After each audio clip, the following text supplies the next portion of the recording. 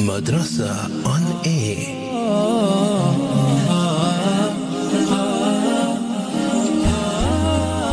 Assalamu alaikum wa rahmatullahi wa barakatuh, and welcome to another edition of your program Madrasa on Air, developing Islam in me. Today is Monday, a new week, a new start, and we are going to be looking at fiqh, and that is going to be under the banner of I'm a Muslim, what is expected of me. And of course, my guest in studio is none other than Sheikh Riyad Wools, heading up the Al-Jim Educational Foundation. Sheikh, assalamu alaikum to you. Wa alaikum assalam wa rahmatullahi wa barakatuh. Sheikh, how are you doing this afternoon? Alhamdulillah, my sister Yasmina. Alhamdulillah, Sheikh. Do know that you can also participate with us on our WhatsApp number as well as our SMS number. That is questions pertaining to the topic that we are going to be speaking about this afternoon, inshallah. And then Sheikh will be also looking at that tomorrow. All your questions that you are going to be forwarded through, we will be receiving those, whether it is on SMS or whether it is on WhatsApp. And Sheikh will then tomorrow, inshallah, will be looking at those questions. But for further ado, Sheikh, Bismillah. Bismillah, walhamdulillah, wa salatu wa salamu ala rasulillah, wa ala alihi wa sahbihi wa man wala, amma ba'd. Sister Yasmina, respected listeners of the Voice of the Cape, I greet you all with the universal greetings of love, mercy and peace. Assalamu alaikum wa rahmatullahi wa barakatuh. Yes, alhamdulillah, today we are going to be dealing with a very important topic, a topic that literally governs every aspect of our lives, and that is the topic of fiqh. We commonly use the term koples. In the old days, the word was koples if we referred to that subject wanneer ons gebruik ons kop. And that basically gives us the literal meaning of fiqh, which is understanding. The linguistic meaning of fiqh is to understand. In Arabic, al-fahm. And Allah subhanahu wa ta'ala has used this word in the Holy Quran indicative of that meaning. For example, in Surah An-Nisa, verse number 78, فَمَا لِهَؤُلَاءِ الْقَوْمِ لَا يَكَادُونَ يَفْقَهُونَ حَدِيثًا. And those people almost do not understand the speech, what was being spoken. لَا يَكَادُونَ يَفْقَهُونَ فَقِهَ يَفْقَهُ أي فَهِمَ يَفْهَمُ, which literally means to understand. In the tafsir, أي لَا يَفْهَمُونَ. لا يفقهون لا يفهمون, they do not understand. Also in Surah Al-Isra, verse number 44, ولكن لا تفقهون تسبيحهم, but you do not understand their glorification. أي لا تفهمون تسبيحهم. Everything in the heavens and on earth, سبح لله ما في السماوات وما في الأرض. Everything in the heavens and on earth is glorifying Allah subhanahu wa ta'ala, but as Allah subhanahu wa ta'ala says, لا تفقهون تسبيحهم, meaning you don't understand. لا تفهمون تسبيحهم, you don't understand their glorification of Allah subhanahu wa ta'ala. We can't hear the plants and the trees and the fish in the sea glorifying Allah. Our beloved Prophet Muhammad sallallahu alayhi wasallam also uses this word fiqh to denote understanding in his ahadith. In a hadith narrated by Al-Imam Muslim, قال رسول الله صلى الله عليه وسلم إن طول الصلاة الرجل وقصر خطبته مئنة من فقهه, that indeed the lengthening of a man's prayer and the shortening of his lecture is indeed a gift or a fruit of his understanding. Min fiqhihi, ay min fahmihi. So this is the linguistic, the literal meaning of fiqh, which means to understand. But then we have an istilahi meaning. So we have lughatan wa istilahan. Lughatan, whenever we define something, we always define it linguistically or literally, and we define it technically or legally. And the legal meaning, al-ma'na al-istilahi, and I found a very beautiful definition by a very great man. Ibn Khaldun is in fact considered by Western scholars to be the father of sociology, and he was a great historian. He was a great alim. May Allah subhanahu wa ta'ala shower His mercy upon him. He describes fiqh in the legal sense as the knowledge of the rules of Allah subhanahu wa ta'ala, which concern the actions of persons bound to obey the law. Bound to obey the law, that's where we get the meaning of that from the word mukallaf. A person who's mukallaf is a person who is duty bound to obey the law. And something that we will discuss inshallah ta'ala in this topic is, when does a person become mukallaf? For a girl, it is from the age of 9, when she has her first menses, her first hayd. And for a boy, when he gets his first ihtilam, or so-called wet dream. And if neither have taken place by the age of 15, the girl hasn't had her hayd, nor the boy had his first wet dream. When they reach the age of 15, then automatically they would become mukallafeen. They would become duty bound to obey the laws of Allah subhanahu wa ta'ala. Respecting what is required, wajib, what is forbidden, haram, what is recommended, mandoob, what is disapproved of, makruh, what is merely permitted, mubah. And we will go through those legal rulings bi'idhnillahi ta'ala as we go along. So the istilahi meaning, ma'rifatul ahkam al-shar'iyya al-muta'alliqa bi'a'mal al-mukallafin wa aqwalihim al-muktasibatu min adillatihi at-tafsiliyya. The part that Ibn Khaldun doesn't go into detail about in explaining is that these rules pertaining to those actions by where we are duty bound of the rules of Allah subhanahu wa ta'ala, min adillatiha at-tafsiliyya, from the detailed proofs, which are nususum min al-Qur'ani wa sunnah wa yatafarra'u anhuma min ijma'in wa ijtihad. That these ahkam, these rulings, that they are extracted from where? They are taken from the Qur'an, they are taken from the Sunnah, they are taken from consensus, interpretive judgment, and included in that is qiyas, which is analogy.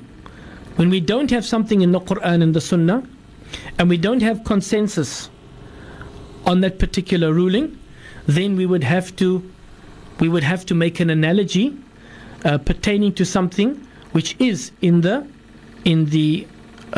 nusus, in the texts. Shukran so much for that, Sheikh. The voice there of Sheikh Riyad Walls. To know that you can also send through your comments through to our WhatsApp as well as our SMS. And the topic of discussion this afternoon is, of course, fiqh. For now, we break for ads, and when we come back, we'll continue the show. Stay tuned. Madrasa on air.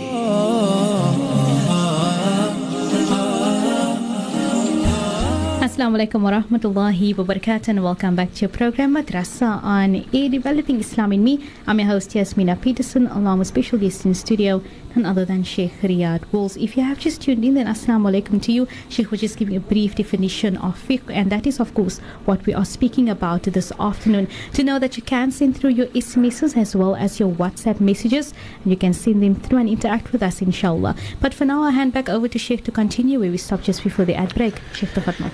Bismillah, walhamdulillah, wassalatu wassalamu ala rasulillah wa ala alihi wa sahbihi wa man wala, amma ba'd.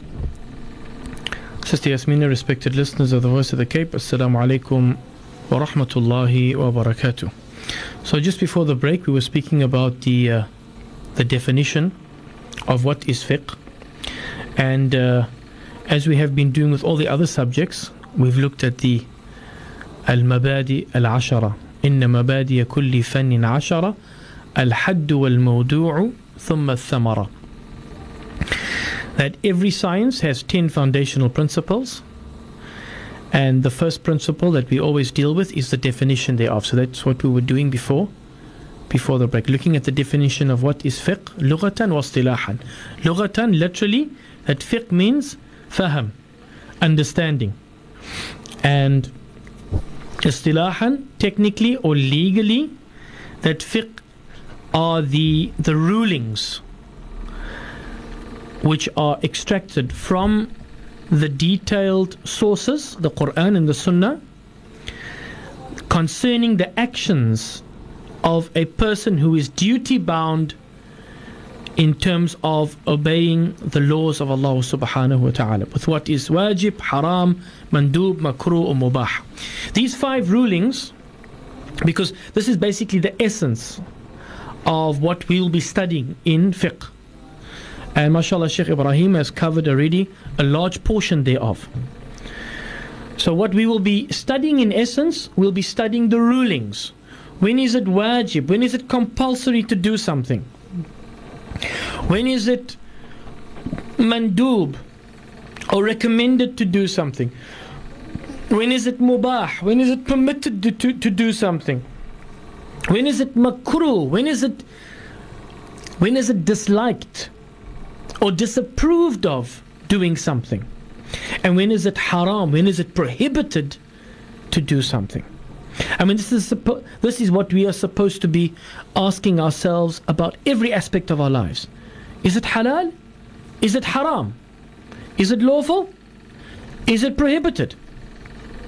And if we must just give a very brief definition of these 5 rulings, we could say that wajib yuthabu ala fa'lihi wa yu'aqabu ala tarki. That which is wajib, that which is compulsory, you'll be rewarded if you do it, and you'll be punished if you leave it out.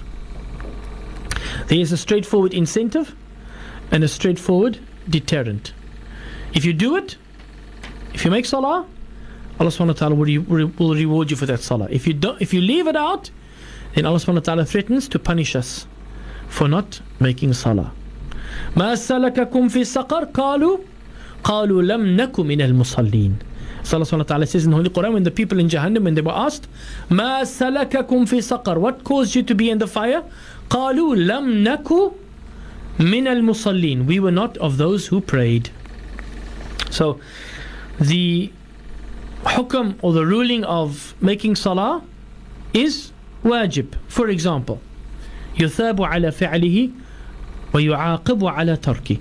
You'll be rewarded if you do it, you'll be punished if you leave it out.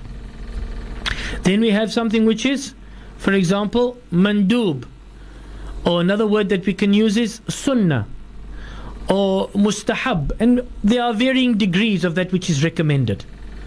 Some are strongly recommended, more strongly recommended than others, certain actions.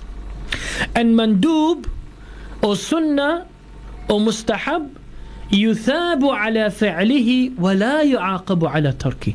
You'll be rewarded if you do it, but you won't be punished if you leave it out. So there already we see a clear distinction in these 2 different rulings.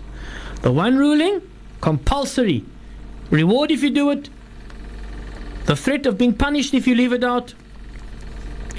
Mandub or recommended, you'll be rewarded if you do it, you won't be punished if you leave it out. And then the third one being mubah, that which is permitted. لا يثاب على فعلي ولا يعاقب على تركي. You won't be rewarded for necessarily doing it, and you won't be punished for leaving it out. Now, you can be rewarded for doing something which is permissible with the right intention, like eating, for example. Eating is a permissible action. What we eat, of course, has to be halal, has to be slaughtered in the correct way, wifqan in agreement with the strict dietary laws as revealed in the Holy Quran and as stated by our beloved Prophet Muhammad sallallahu alaihi wasallam. But eating in itself, eating is a permissible act. But what happens if when you eat, you make a niyyah, you make an intention, nawaitu at-taqawwa ala ta'atillah. That when you eat, you say Bismillah ar-Rahman ar-Rahim, in the name of Allah, the most gracious, most merciful, I make the intention that with this food, I am going to, inshallah ta'ala, become a strong believer, and I'm going to utilize that strength in my worship, in my obedience of my Creator, Allah subhanahu wa ta'ala. So here's a permissible act. If we had to eat without any intention, then there is no reward in that. And because it's something which is permitted, of course there's no punishment in it either. But for anything that we make an intention, there's a reward in it, bi'idhnillahi ta'ala. The great pious scholars of Islam, they used to say, for example, أحب أن أنوي في كل شيء حتى في الأكل والشرب. I love to make an intention in everything, even in eating and drinking. Some of them used to say, أحب أن أنوي حتى في المكنسة. I love to make an intention even if it is sweeping out the yard, for example, or sweeping out the house. So sweeping, is it permissible act, Sister Yasmina, or is it a prohibited act? Sweeping. Permissible. It's definitely permissible. Now, a permissible act, I'm going to repeat it, if we do it, there's no reward. If we leave it out, there's no punishment. But what happens if you clean out your house with intention, Ya Allah, I'm cleaning out my house. Why? Because an-nadhafatu shatr al-iman. Because cleanliness is half of my entire faith. Is there reward in that? Certainly there is. So, permissible acts without an intention, there's no reward in it. Permissible acts with an intention, إِنَّمَا الْأَعْمَالُ بِالنِّيَّاتِ وَإِنَّمَا لِكُلِّ امْرِئٍ مَا نَوَى. Everybody, or the hadith, famous hadith, إِنَّمَا الْأَعْمَالُ, all actions without any exception are with intentions, and everybody will be rewarded according to what they've intended. So those, we've covered 3 rulings so far. Wajib, which is compulsory; mandub, which is recommended; mubah, which is permitted; and then we have makruh, which is disapproved of or disliked. And you get different terminology depending on the madhab. In the Shafi madhab, we have makruh and we have khilaf awla. And in the Hanafi madhab, we have makruh tanzihan and makruh tahriman. Inshallah, we will speak about that in more detail when we get to that, bi'idhnillah ta'ala. Now, the definition of makruh is يُثَابُ عَلَى تَرْكِهِ وَلَا يُعَاقِبُ عَلَى فِعَلِهِ. It's something that is makruh. You will be rewarded if you leave it out. Something that's disliked, something that's disapproved of. You'll be rewarded if you leave it out, but you won't be punished if you do it. يُثَابُ عَلَى تَرْكِهِ وَلَا يُعَاقِبُ عَلَى فِعَلِهِ. And then, of course, haram, يُعَاقِبُ عَلَى فِعَلِهِ وَيُثَابُ عَلَى تَرْكِهِ. The one who does something that is haram, the definition of haram being, you'll be punished if you do it, if you do something that's prohibited. For example, taking in intoxicants, gambling, fornication and adultery, stealing, etc., etc. You will be punished if you do it. That is the threat, that is the warning. And I want to just bring the listeners' attention to the fact that Allah subhanahu wa ta'ala, He is Al-Wadud, one of His beautiful 99 names. Al-Wadud, the all-loving. And the fact that Allah subhanahu wa ta'ala loves us, and loves us dearly. In fact, there is an athar to the effect that Allah subhanahu wa ta'ala is more merciful to His servant than the mother of the infant when she returns that lost infant to her bosom. Allah subhanahu wa ta'ala is more merciful, more loving, more compassionate. Jalla fi'ula. So, we can take it as parents, and I'm sure there are many parents and grandparents that are probably listening now, that when we love our children, that's when we want the best for them. So we give them incentives to do good, and if they do that good, we reward them on that good. And we also, because we love them and we have their best interest at heart, we want to keep them from bad. So we threaten them. We warn them that if you are not going to listen, then, I know recently a law was now passed, you can't give your children a hiding anymore. So, okay, let's do time out now. Okay, so you threaten them with time out or whatever the case might be. Why? Because you love them. And you want to use that as a deterrent to deter them from that bad action, which is not going to be in their best interest if they had to be engaging in it. So this is, we're taking it from the perspective of a parent. Allah subhanahu wa ta'ala, He is our creator, the creator of everything in the heavens and on earth. And Allah subhanahu wa ta'ala is Al-Wadud. He is the all-loving creator, Jalla fi'ula. And because He loves us, you will find right throughout the Quran, you will find the two themes of Targheeb and Tarheeb. Targheeb are those verses in the Quran that encourage us to do good deeds, to attain the rewards thereof. So that we do those good deeds to attain the rewards thereof. And Tarheeb are those verses in the Quran where Allah subhanahu wa ta'ala deters us from bad deeds, in order that we can stay away from those bad deeds and we can be saved from the punishment thereof.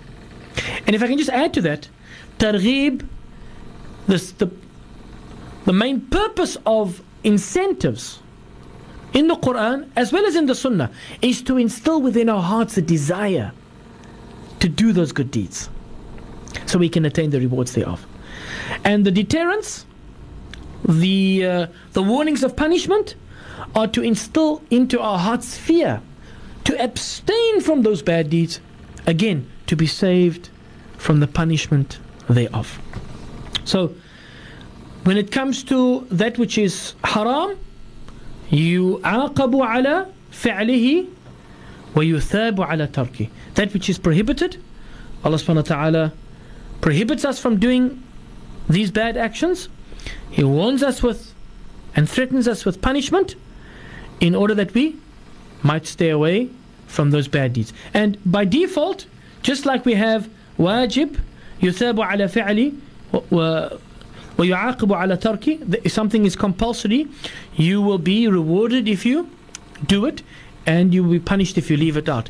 Something which is prohibited, haram, yu'aqibu ala fi'li, you'll be punished if you do it, but at the same time, yuthabu ala tarki, you'll be rewarded if you leave it out. Madrasa on air.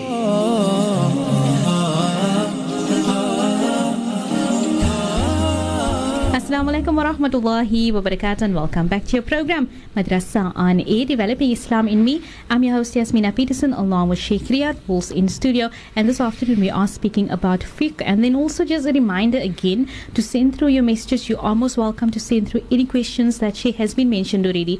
If you are not clear about that, you can send them through to the WhatsApp as well as our SMS. But further ado, I'm now going to be handing over to Sheikh to continue where we stopped just before the ad break. Sheikh, tafadhal. Bismillah, alhamdulillah, wa salatu wa salamu ala rasulillah wa ala alihi wa sahbihi wa min wala amma ba'd. Once again, assalamu alaikum wa rahmatullahi wa barakatuh. Yes, just before the break, we were just completing the definition of the 5 ahkam, which is basically the essence of our study of the subject of fiqh.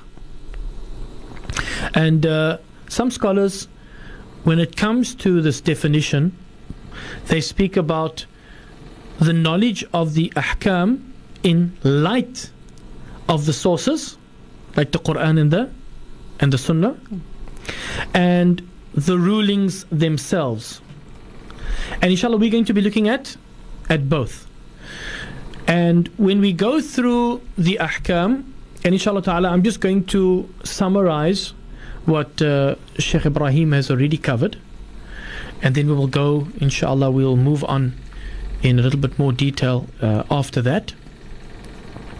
But inshallah ta'ala, what we are going to look at, we are going to look at both aspects. So we're going to look at the ahkam in themselves, looking at the ahkam of tahara, the rulings pertaining to purification, pertaining to wudu, pertaining to ghusl, pertaining to we'll move on inshallah ta'ala. We'll look at the rulings pertaining to the ahkam of salah, the ahkam of zakah, the ahkam of siyam, the ahkam of hajj, etc., etc. So those are what we call the rulings themselves. And then we'll also look at the rulings in light of the Quran and the Sunnah. So when we speak about a ruling, then we will also speak about where does that come from. We won't speak about the methodology of extrapolation, of istinbat. That is usul al-fiqh. We're not doing usul al-fiqh. We're not going to look at the methodology of how the ruling was arrived at. But we're going to definitely look at the dalil, the proof as to where the ruling comes from. So those two aspects of fiqh in the legal sense we are going to be looking at. So for example, our knowledge that the niyyah in wudu is compulsory in the Shafi madhab. And we're going to be doing the Shafi madhab, but I also would like to, just to inshallah broaden our minds a little bit, I'm also going to look inshallah in less detail after we've looked at the mas'ala, at the issue. In the Shafi madhab in detail, in less detail, I want us to shed a little bit of light on the rulings of the same mas'ala in the other three madhahib.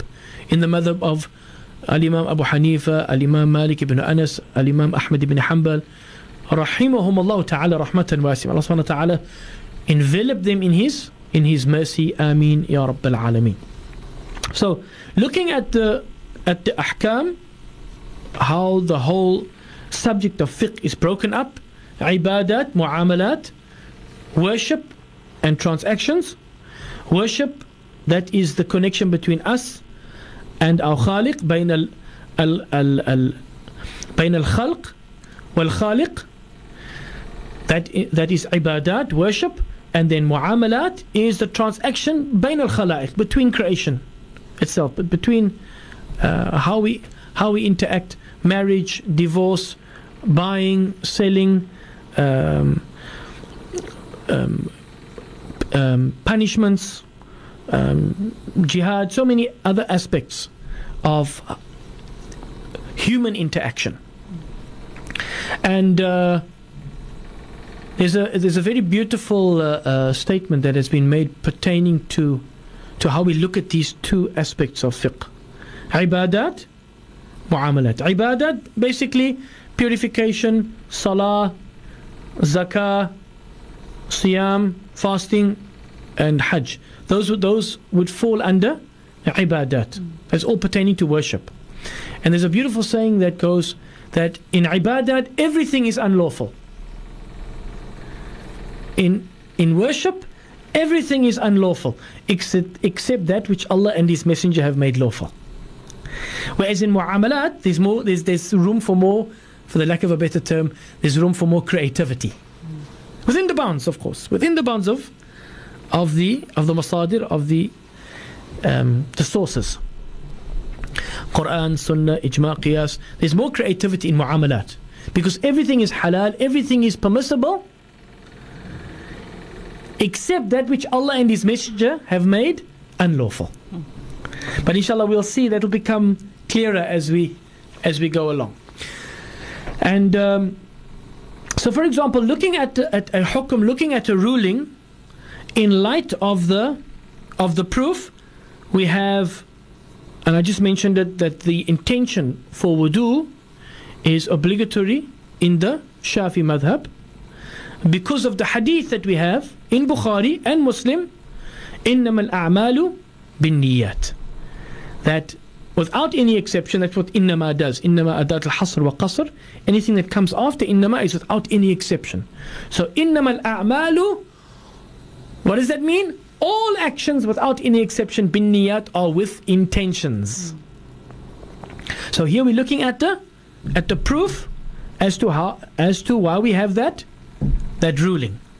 The ruling is that intention in wudu, in the Shafi madhab, as I mentioned before, is obligatory because of this particular hadith. Madrasa on Air. Assalamu alaikum wa rahmatullahi wa barakatuh, and welcome back to your program Madrasa on Air, Developing Islam in Me. I'm your host Yasmina Peterson, along with Sheikh Riyad Walls in studio, and this afternoon we are speaking about fiqh. And now I'm going to be handing over to Sheikh to continue where we stopped just before the ad break. Sheikh, tafaddal. Bismillah, alhamdulillah, wa salatu wa salamu ala rasulillah wa ala alihi wa sahbihi wa man wala, amma ba'd. Once again, assalamu alaikum wa rahmatullahi wa barakatuh. Yes, we are busy with the definition, the legal definition of what is fiqh. We're going to be looking at, inshallah ta'ala, in this topic of fiqh, in terms of the legal definition, we're going to be looking at the rulings themselves pertaining to our acts of worship, as well as our acts of interaction, transaction between bain al-khalaiq, between us and other human beings. And then we're also going to be inshallah looking at those ahkam, those rulings, in light of the proofs which come from the Quran and the Sunnah and the ijma', the consensus, as well as qiyas, analogy. And we made some examples before the break in terms of how we look at those rulings in light of the proofs. Another one is that we have a ruling on making the niyyah, again in the Shafi madhab, making the niyyah for siyam, for fasting, should be made at night. In other words, before the rising of the true dawn, that it is a condition, it is a shart fi sihhat as-sawm, in terms of the validity of the fast, that we must make mabit of the intention. And that is why traditionally we have, in Cape Town, we've always made the niyyah after Salat al-Tarawih. Nawaitu sawma ghadin an adai fardi shahr Ramadan هذه السنة إيمانا واحتسابا لله تعالى. And there's been a great wisdom in that, because now it prevents anybody from forgetting to make the niyyah before the rising of Al-Fajr As-Sadiq, the rising of true dawn, the next morning. So again, in the Shafi madhab, the niyyah for fasting the next day must be made at night, meaning before the rising of the true dawn, based on a hadith of our beloved Prophet Muhammad sallallahu alaihi wasallam, "Man lam yubayyit as-siyama qabla al-fajr fala siyama lah," narrated by Al-Bayhaqi and Ad-Darqutni, and it says ruwatuhu thiqat. In other words, its transmitters are reliable. In this particular hadith, whoever does not go to bed, lam yubayyit as-siyam, in other words, make the intention before the rising of the true dawn, fala siyama lahu, then there is no fasting for them. In other words, the fast is invalid. Again, and we're going to look, inshallah, when we go through the different ahkam, we're going to look at the other madhahib, because I find it so beautiful. In fact, there's a brilliant book called Al-Mizan Al-Kubra, written by Sheikh Abdul Wahab Al-Sha'rani. And in Al-Mizan Al-Kubra, he shows that, and he looks at the four madhahib, the Hanafi, Maliki, Shafi, Hanbali. He looks at every mas'ala, he looks at what they agree on, and he looks at the differences in between them. And what he shows every time is they always balance each other out. That you will have the one scholar perhaps being very strict on that particular issue, that particular mas'ala. You'll find, let's say for example, Abu Hanifa is strict on that mas'ala. And Ahmad ibn Hanbal, he is maybe very easy on that mas'ala. And we find Imam Malik and Imam Shafi in the middle. And then they balance each other out. And he does that for every mas'ala. So mashallah, it is, yes, it is a weak hadith. We all know that al-ikhtilafu fi ummati rahma, but its meaning is correct. That differences in brackets of opinion, in my ummah, the Prophet ﷺ said, is mercy. And you can really see it on Hajj. Subhanallah, because one person is trying to follow their madhab, but logistically it is very challenging. You've got 3 other million people also trying to perform their Hajj on their madhab. And that's why we always encourage the Hujjaj to try and stick to your madhab best as you possibly can, but don't think twice if you have to follow one of the other 3 schools of thought in completing your Hajj. Man qallada imaman, I learned this from my one teacher in Damascus. He taught us this little bait. He says, Man qallada imaman laqi Allah saliman. Whoever follows one of the 4 imams will meet Allah subhanahu wa ta'ala in a good state, because they are all based on Quran and the Sunnah of our beloved Prophet Muhammad sallallahu alayhi wasallam. So again, looking at the ahkam in light of the proofs. Another example is the fact that Salatul Witr is something that is not compulsory. It is recommended. Again, in the Shafi madhab. And as I'm going through these, I'm thinking already about the differences you find in the other madhab. And alhamdulillah, that's fine. That's great. Salatul Witr in the Shafi madhab is manduba. Akhdan min hadith al-A'rabi, taking from the hadith of the Bedouin that asked the Prophet ﷺ about al-fara'id. In other words, he asked the Prophet ﷺ about those actions that are compulsory.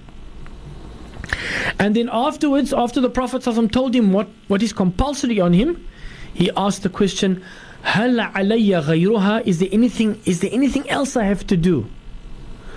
So the Prophet ﷺ, he said, لَا إِلَّا أَن تَتَّوَّعَ, except if you want to do that which is optional and extra. إِلَّا أَن تَتَّوَّعَ.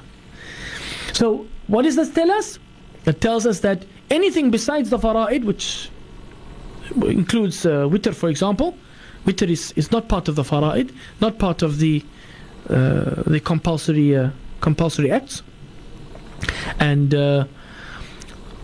so looking at the hukum, looking at the fact that witr is an optional action. If you remember the definition earlier on, what is mandub? يُثَابُ عَلَى فِعْلِ وَلَا يُعَاقَبُ عَلَى تَرْكِ. You'll be rewarded if you do it, and you won't be punished if you leave it out. So witr is not something that it's a very strongly recommended sunnah act of our beloved Prophet ﷺ, to make our witr, to make salatul witr. But it is not something that is fard, and therefore if you had to leave it out, you wouldn't be punished. And so inshallah ta'ala, we are going to be going through the ahkam, looking at the adillah. I've got an example inshallah ta'ala from the Quran about the wiping of a part of the head in wudu, because in the Shafi madhab it is only a part of the head that you have to wipe in terms of your arkanul al-wudu. I think we did it the other. Fardul wudu'i niyyatun ma ghaslihi li wajhihi wa ghaslu wajhin kullihi wa ghaslu kulli sa'idin wa mirfaqi fa innu bina ba'duhu fama baqi wa mashu ba'd ar-ra'si mutlaqan bima. To wipe a portion of the head with water. This is something that is compulsory. And then, so wiping the head is compulsory. Why? Because Allah subhanahu wa ta'ala says in the Holy Quran, وَامْسَحُوا بِرُؤُسِكُمْ وَامْسَحُوا بِرُؤُسِكُمْ, and wipe your heads. بِرُؤُسِكُمْ doesn't mean the whole head. So inshallah ta'ala, we're going to look at it from that perspective.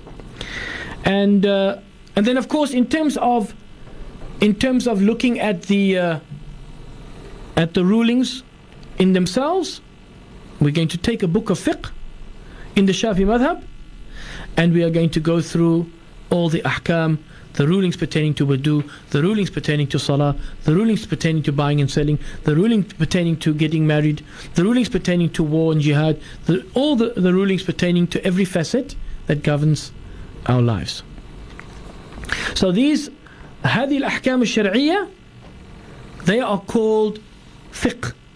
These legal rulings, this is what is known as fiqh in the legal sense of the word. In the literal sense of the word, can you remember, Sister Yasmina? What does fiqh mean? It means to To understand. That's right. And the legal sense of the word is going to be looking at these rulings, legal rulings, in themselves as well as in light of this in the Holy Quran and the Sunnah of our beloved Prophet Muhammad sallallahu alaihi wasallam. Now, I just want us for a moment to make the connection between fiqh and aqidah, between learning the rules pertaining to all these actions of worship as interactions between ourselves, making the connection between that and between our faith in Allah subhanahu wa ta'ala. And the simple answer for that, or the simple explanation for that, is that it is our faith in Allah subhanahu wa ta'ala, it's our belief in Allah, our belief that there is a judgment day, that makes us want to hold on to these rulings of our faith, of our religion. In other words, we want to do the right thing because we have faith in Allah. With these actions of worship, we want to draw closer to Allah subhanahu wa ta'ala. And on the day of Yawm al-Qiyamah, we want to be forgiven for our shortcomings and granted entry into paradise. Madrasa on air.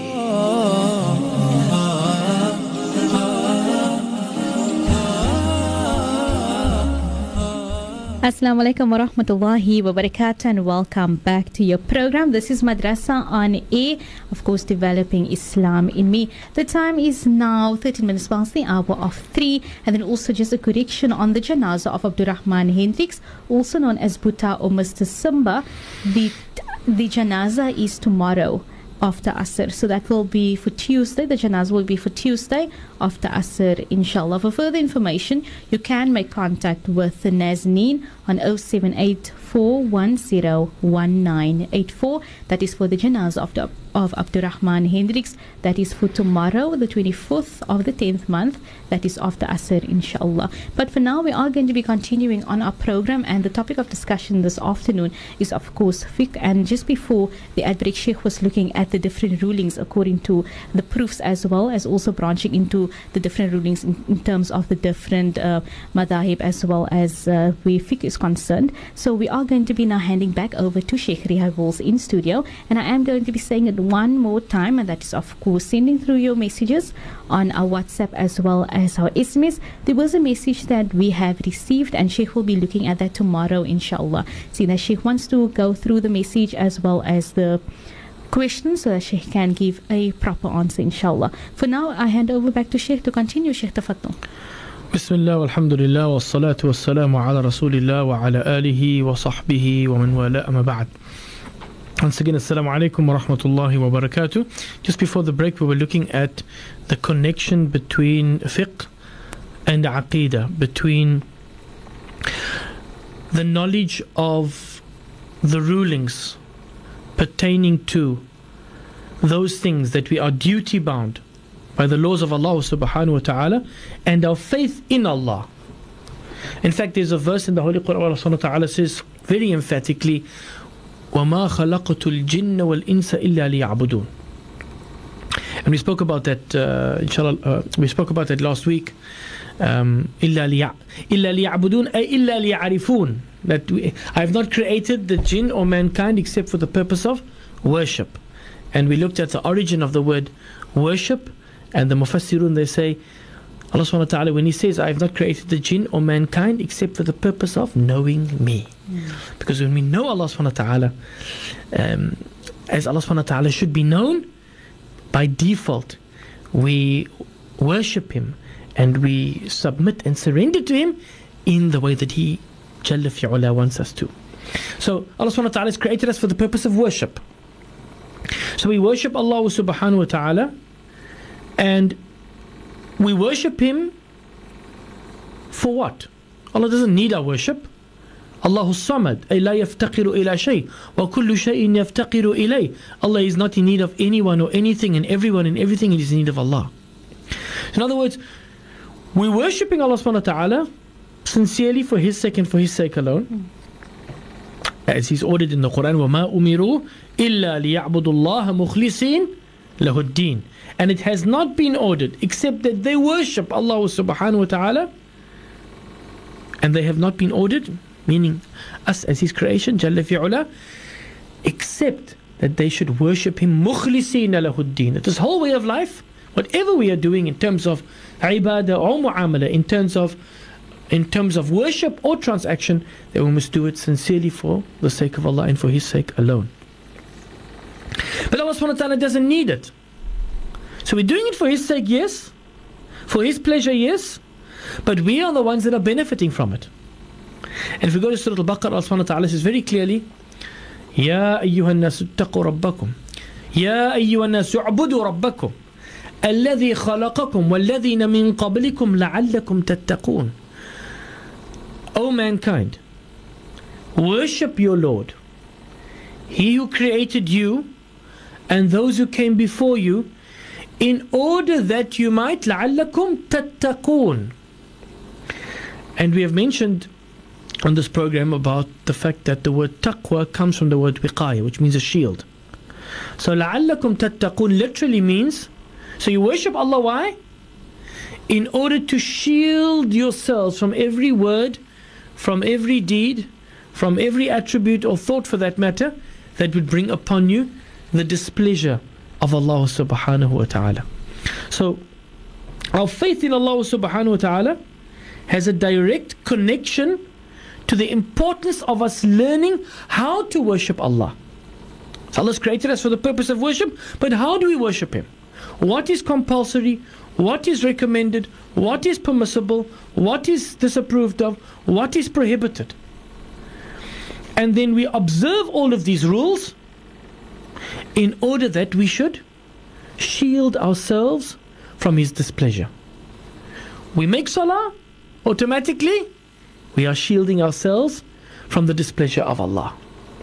We stay away from zina, automatically we have that wiqaya, we are shielding ourselves from the displeasure of Allah subhanahu wa ta'ala.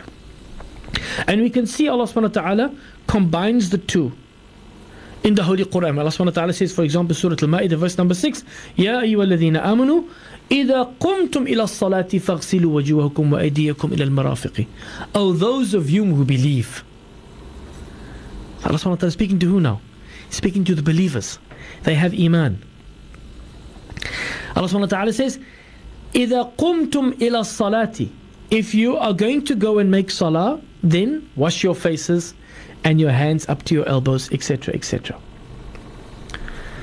So Allah subhanahu wa ta'ala, He has connected our faith in Him to this action of purifying ourselves for prayer. If it wasn't for the fact that we had iman, we wouldn't be going and performing that wudu to go and make that salah, to shield ourselves from Allah's displeasure and earn His pleasure bi'idhnillahi ta'ala. Another example where Allah subhanahu wa ta'ala, He brings together salah and zakah and the last day or the day of judgment. In Surah An-Naml verse number 3, الَّذِينَ يُقِيمُونَ الصَّلَاةَ وَيُؤْتُونَ الزَّكَاةَ وَهُمْ بِالْآخِرَةِ هُمْ يُوقِنُونَ. Those that establish prayer and they pay the zakah, the alms, and they are certain. Yuqinun comes from the word yaqeen, which means to have certainty, and they have certainty in the life hereafter. So it is their faith in Allah subhanahu wa ta'ala, it is their faith in the fact and their belief in the fact that there is a last day, that there is a day of judgment, that they are going to pay their zakah, that they are going to perform their salah to prepare for that day bi'idhnillah. Look at, for example, the verses pertaining to siyam. يا أيها الذين آمنوا كتب عليكم الصيام كما كتب على الذين من قبلكم لعلكم تتقون. Oh, those of you who believe, indeed fasting has been prescribed for you, just like it was prescribed on those who came before you, in order that you might be conscious of Allah, be mindful of Allah. So when it comes to the ulum al-shar'iyya, you will see how they all fit together. And especially these two. Our faith in Allah subhanahu wa ta'ala and our learning clearly and distinctly what is on us in terms of, or what we are duty bound in terms of the rules, in terms of the laws of Allah subhanahu wa ta'ala. I would now like, inshallah ta'ala, for us to, inshallah, complete the introduction. So we've looked at the definition of what is fiqh, literally. We've looked at the definition of fiqh legally, technically. And the next aspect of the introduction, إن مبادئ كل فن عشرة الحد والموضوع ثم الثمرة. So what is the subject matter going to be? It's going to be those actions of the mukallafin. Going to be the actions of those duty bound people who are mukallaf, people who are duty bound. We're going to be looking at the rulings pertaining to those actions بإذن ta'ala. ثم الثمرة, what is going to be the fruit thereof? Inshallah, as-sa'ada fi ad-darain, happiness in this life, and more importantly in the hereafter. الحد والموضوع ثم ثمرة وفضله والنسبة والواضع. What is its virtue? What is the virtue of learning fiqh? Is a hadith of our beloved Prophet Muhammad sallallahu alaihi wasallam that says, one faqih is harder upon the shaitan than 1,000 worshippers. الفقيه الواحد أشد على الشيطان من 1000 عابد. So this is the virtue of learning fiqh, becoming a faqih in terms of being able to differentiate for ourselves, but also imparting that knowledge to others. This is worse for the shaitan than 1,000 worshippers. Excellent. The voice there of Sheikh Riyad Walls in our program Madrasa on Air, Developing Islam in Me. For now we break for ads, and when we come back we'll continue with the show. Stay tuned. The voice of Madrasa on Air.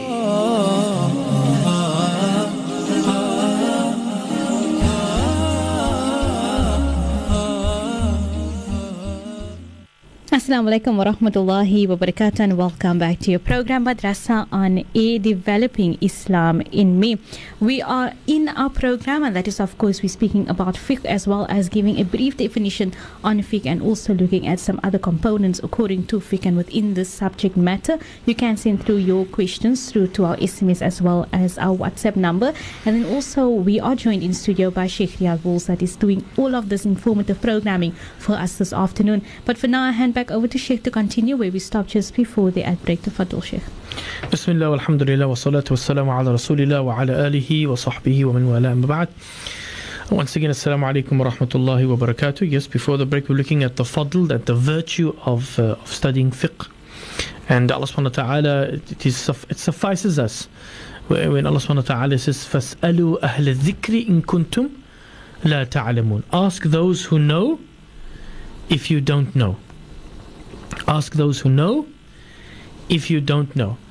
So the faqih, and we mentioned before the break the hadith, al-faqih al-wahid ashaddu ala al-shaytan min 1000 abid, that the faqih, the one who has understanding of the legal rulings of the sharia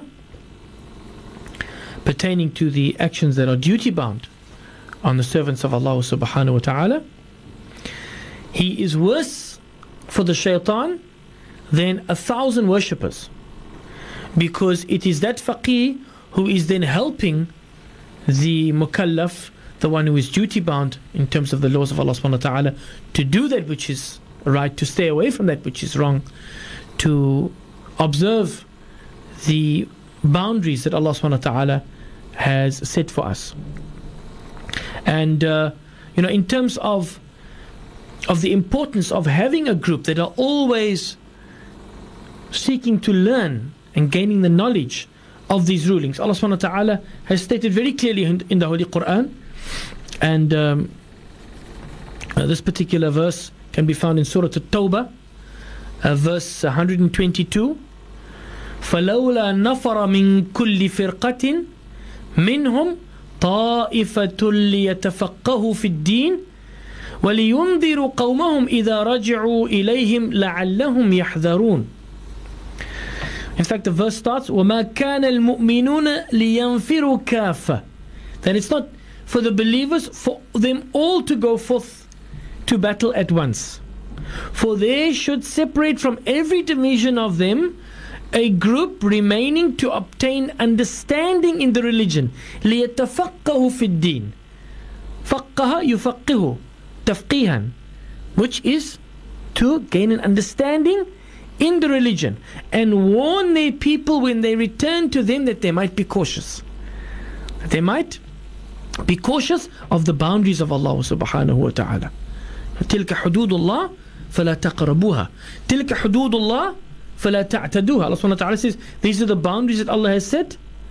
Don't come near to those boundaries. These are the boundaries that Allah has set. Don't transgress those boundaries. But how are we going to stay within the boundaries, Sister Yasmina and respected listeners? Unless we actually learn about those boundaries.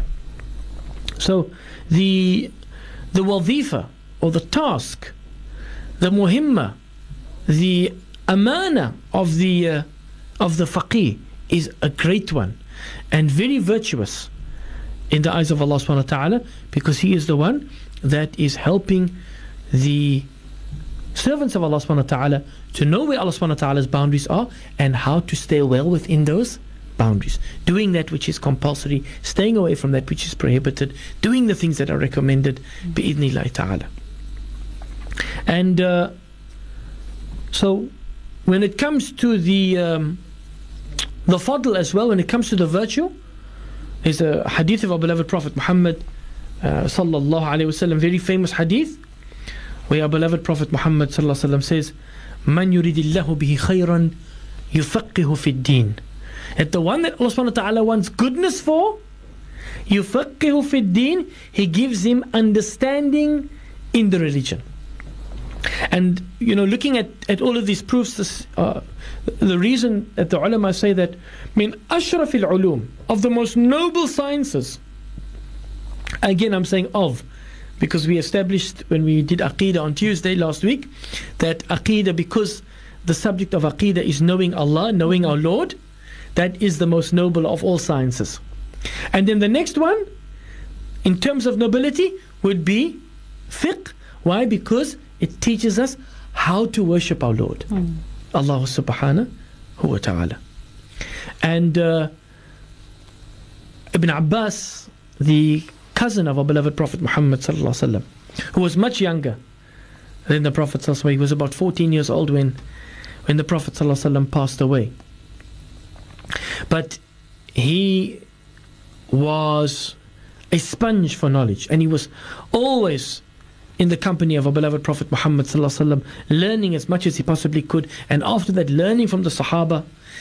And when we look at, in terms of the ulama from amongst the Sahaba, he is considered to be the most learned. Ibn Abbas radiyallahu tabaraka wa ta'ala anhuma. Why we say anhuma? Because may Allah subhanahu wa ta'ala be pleased with him and his father, Abbas. His name was actually Abdullah ibn Abbas.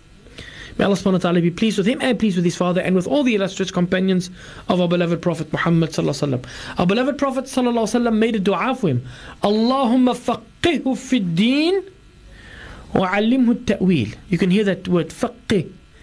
Allahumma faqihhu fid din. Oh Allah, give him understanding in the religion and teach him the interpretation of the Quran. And that is why, more specifically, Ibn Abbas was the greatest from amongst the Mufassirin, those who made the exegesis or the tafsir, who explained and commented on the Quran. He is the greatest from amongst all the Sahaba. And after him, Abdullah ibn Mas'ud radiyallahu tabaraka wa ta'ala anhu wa an ashabi Rasulillahi sallallahu alayhi wa sallam ajma'in.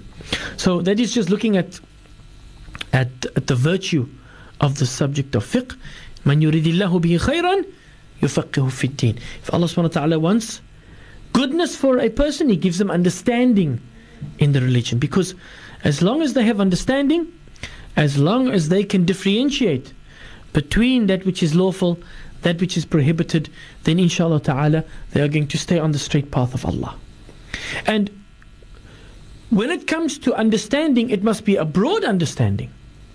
Why? Because it doesn't suffice for us just to know one aspect of fiqh and not to know another. We have to study our entire deen in order to do the correct thing with regards to every facet of our lives. As Allah subhanahu wa ta'ala says, Ya ayyuhalladhina amanu udkhulu fi silmi kaffa wa la tattabi'u khutuwat ash-shaytan. O those of you who believe, submit and surrender yourselves to Allah completely. Udkhulu fi silmi. Fi silm ay al-Islam. In other words, udkhulu fi silmi kaffa. In other words, obey all the laws of Islam. وَلَا تَتَّبِعُوا خُطُوَاتِ الشَّيْطَانِ. And do not follow the paths of the shaitan. One day the Prophet ﷺ was sitting with his companions and he drew a line in the sand and he said, هَذَا الصِّرَاطُ الْمُسْتَقِيمُ يَدْعُو إِلَى الْجَنَّةِ. This is the straight path that calls to paradise. And then he drew a whole lot of side paths and he said, وَهَذِهِ السُّبُلُ عَلَى رَأْسِ كُلِّ وَاحِدٍ مِّنْهَا شَيْطَانٌ يَدْعُو إِلَى النَّارِ. And at the head of all these other paths, the side paths, is a shaitan calling to the fire. So when it comes to the deen of Islam, it's a package deal. We can't just obey some of the laws and ignore others. That is what some of Bani Israel did, and Allah subhanahu wa ta'ala said to them, أَفَتُؤْمِنُونَ بِبَعْضِ الْكِتَابِ وَتَكْفُرُونَ بِبَعْضِ فما جزاء ما يفعل ذلك منكم إلا خزي في الحياة الدنيا ويوم القيامة يردون إلى أشد العذاب وما الله بغافل عما تعملون أولئك الذين اشتروا الحياة الدنيا بالآخرة فلا يخفف عنهم العذاب ولا هم ينصرون. Do you believe in a portion of the book and reject a portion thereof? What will be the recompense of those who do that? Except that they will be disgraced in this life, and on the day of judgment they will be recompensed with a painful torment. Allah subhanahu wa ta'ala then makes a similitude. He compares them to people in a business transaction. He says, أُولَٰئِكَ الَّذِينَ اشْتَرَوُا الْحَيَاةَ الدُّنْيَا بِالْآخِرَةِ. That these people have sold the life hereafter for the life of this world. They've sold the life hereafter for the life of this world. This is a person that has that supermarket mentality when it comes to obeying and disobeying the laws of Allah subhanahu wa ta'ala.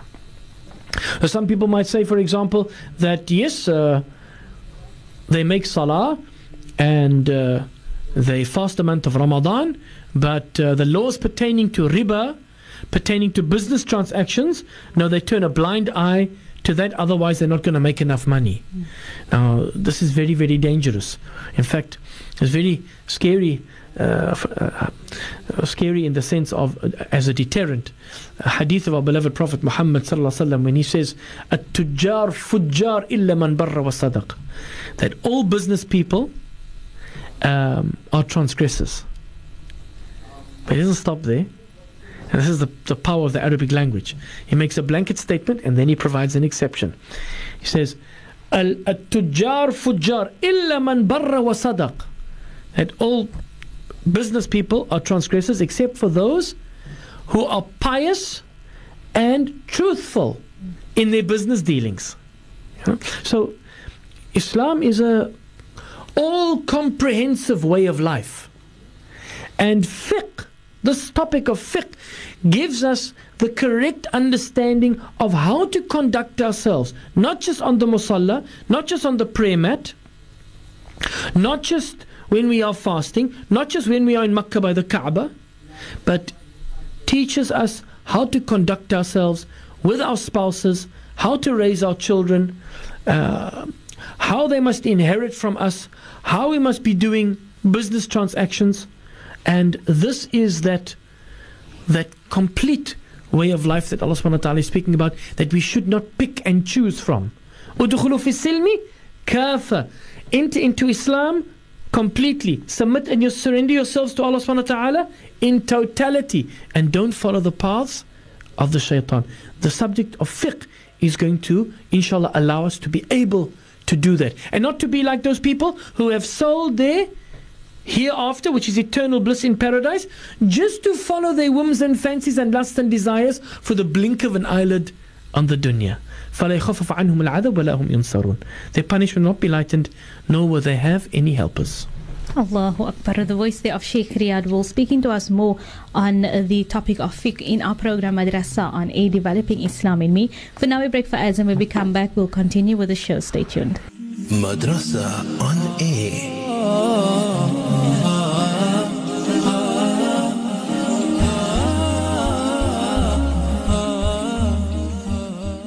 Assalamu alaikum wa rahmatullahi wa barakatuh, and welcome back to your program Madrasa on A, Developing Islam in Me. I'm your host Yasmina Peterson, and we are joined in studio still by Sheikh Riyad Wools in studio, speaking about fiqh as well as understanding, as well as branching into Aqidah and so forth. However, I'm now going to be handing over to Sheikh to continue where we stopped just before the ad break. And then also for those of you who have sent through your questions and your messages, shukran so much for doing that. We will be looking at that inshallah, and as well as looking at taking wudu in Hanafi madhab. We will be branching into that in future inshallah. So just hang in and stay tuned to the Voice of the Game 91.3 and tune into the program Madrasa on A, as we will be looking at that aspect inshallah. But for now, Sheikh, over to you. Bismillah, walhamdulillah, wassalatu wassalamu ala rasulillah, wa ala alihi wa sahbihi wa man wala, amma ba'd. Once again, assalamu alaikum wa rahmatullahi wa barakatuh. Yes, just before the break we were speaking about the fadl, the virtue of studying this topic of fiqh, that it is that topic or that subject with which we can learn the boundaries that Allah subhanahu wa ta'ala set for us, to differentiate between that which is halal and that which is haram, that which is lawful, that which is prohibited.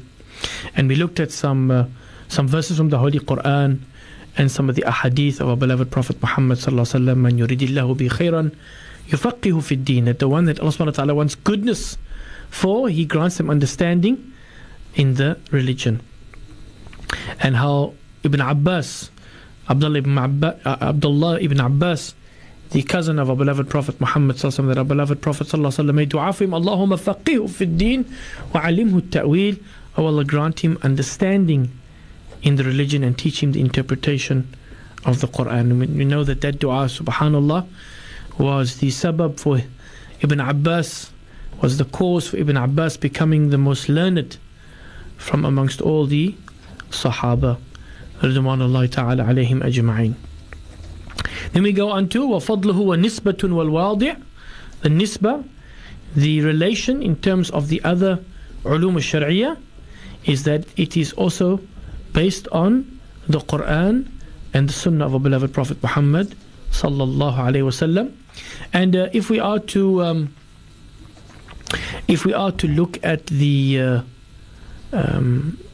four sources once again, I've mentioned them before, that when it comes to ahkam al-shar'iyah, the four main sources of these ahkam, of these rulings, is the Holy Quran, the Sunnah of our beloved Prophet Muhammad sallallahu alaihi wasallam, the ijma, the consensus of the ulama, and we will look at ijma of Sahaba, versus those who came after. And what we call qiyas is when making an analogy on something that wasn't spoken about in the Quran or in the Sunnah, and we don't have ijma on it. Like, for example, there are certain narcotics that weren't around in the time of our beloved Prophet Muhammad sallallahu alaihi wasallam. For example, we have cocaine or heroin. These things did not exist in the time of the Prophet sallallahu alaihi wasallam. But there was alcohol in the time of the Prophet sallallahu alaihi wasallam. And the verse came down where we know that alcohol was prohibited in stages. The first verse that came down was يَسْأَلُونَكَ عَنِ الْخَمْرِ وَالْمَيْسِرِ. They ask you about wine and intoxicants, or they ask you about, يَسْأَلُونَكَ عَنِ الْخَمْرِ وَالْمَيْسِرِ, they ask you about intoxicants and gambling. قُلْ فِيهِمَا إِثْمٌ كَبِيرٌ وَمَنَافِعُ لِلنَّاسِ وَإِثْمُهُمَا أَكْبَرُ مِنْ نَفْعِهِمَا. Tell them, O Muhammad sallallahu alaihi wasallam, that in these things there is a great sin and benefits for mankind, but the sin far outweighs the benefit. I mean, ask a doctor In fact, some doctors will tell their patients that they should have a glass of red wine at night because it opens up the arteries and, prevents the clotting of the veins. So there are benefits in it. Gambling, like they say, tutter my millions, tutter my chance. He pays a 2 rand and he wins R1 million. وَإِثْمُهُمَا أَكْبَرُ مِنْ نَفْعِهِمَا. But the sin far outweighs the benefits. If we look at domestic violence, if we look at crime, at murder, at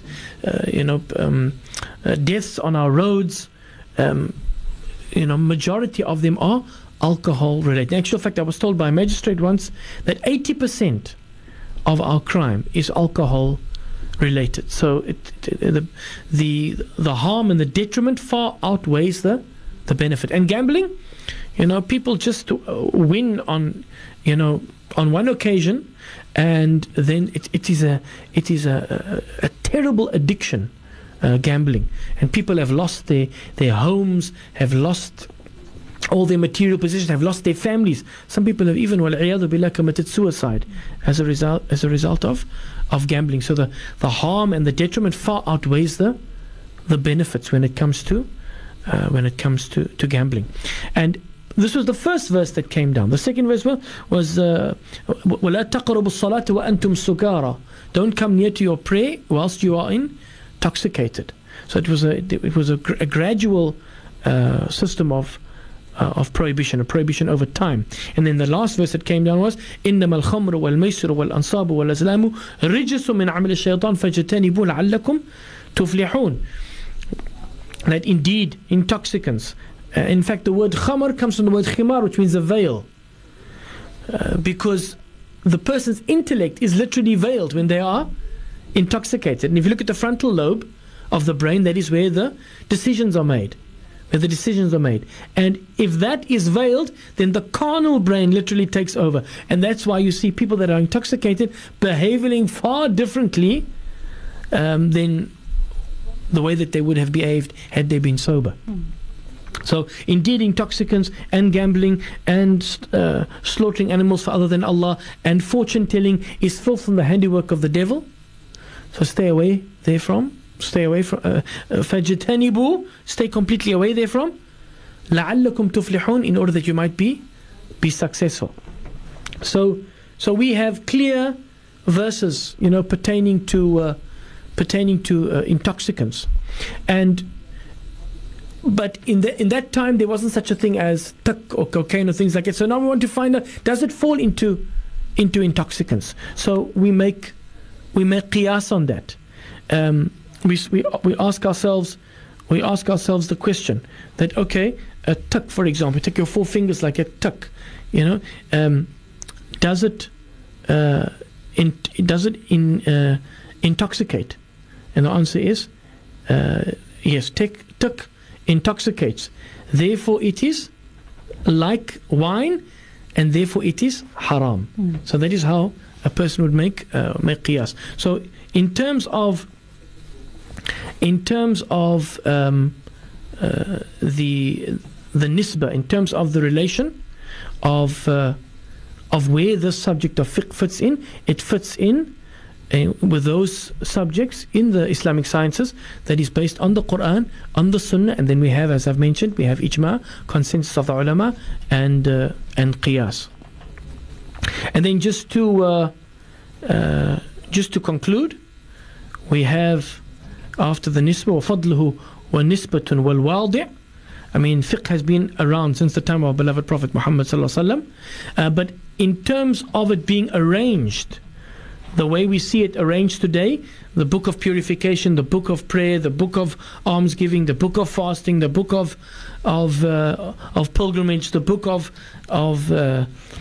buying and selling, etc., etc., that was arranged by Al-Imam Abu Hanifa rahmatullah alayh. And it's Al-Imam Shafi who said كُلُّ النَّاسِ عِيَالٌ عَلَى فِقِّ Abi Hanifa, that everybody is a student of the fiqh of Abi Hanifa, because he's the one that laid down basically the taqsimat,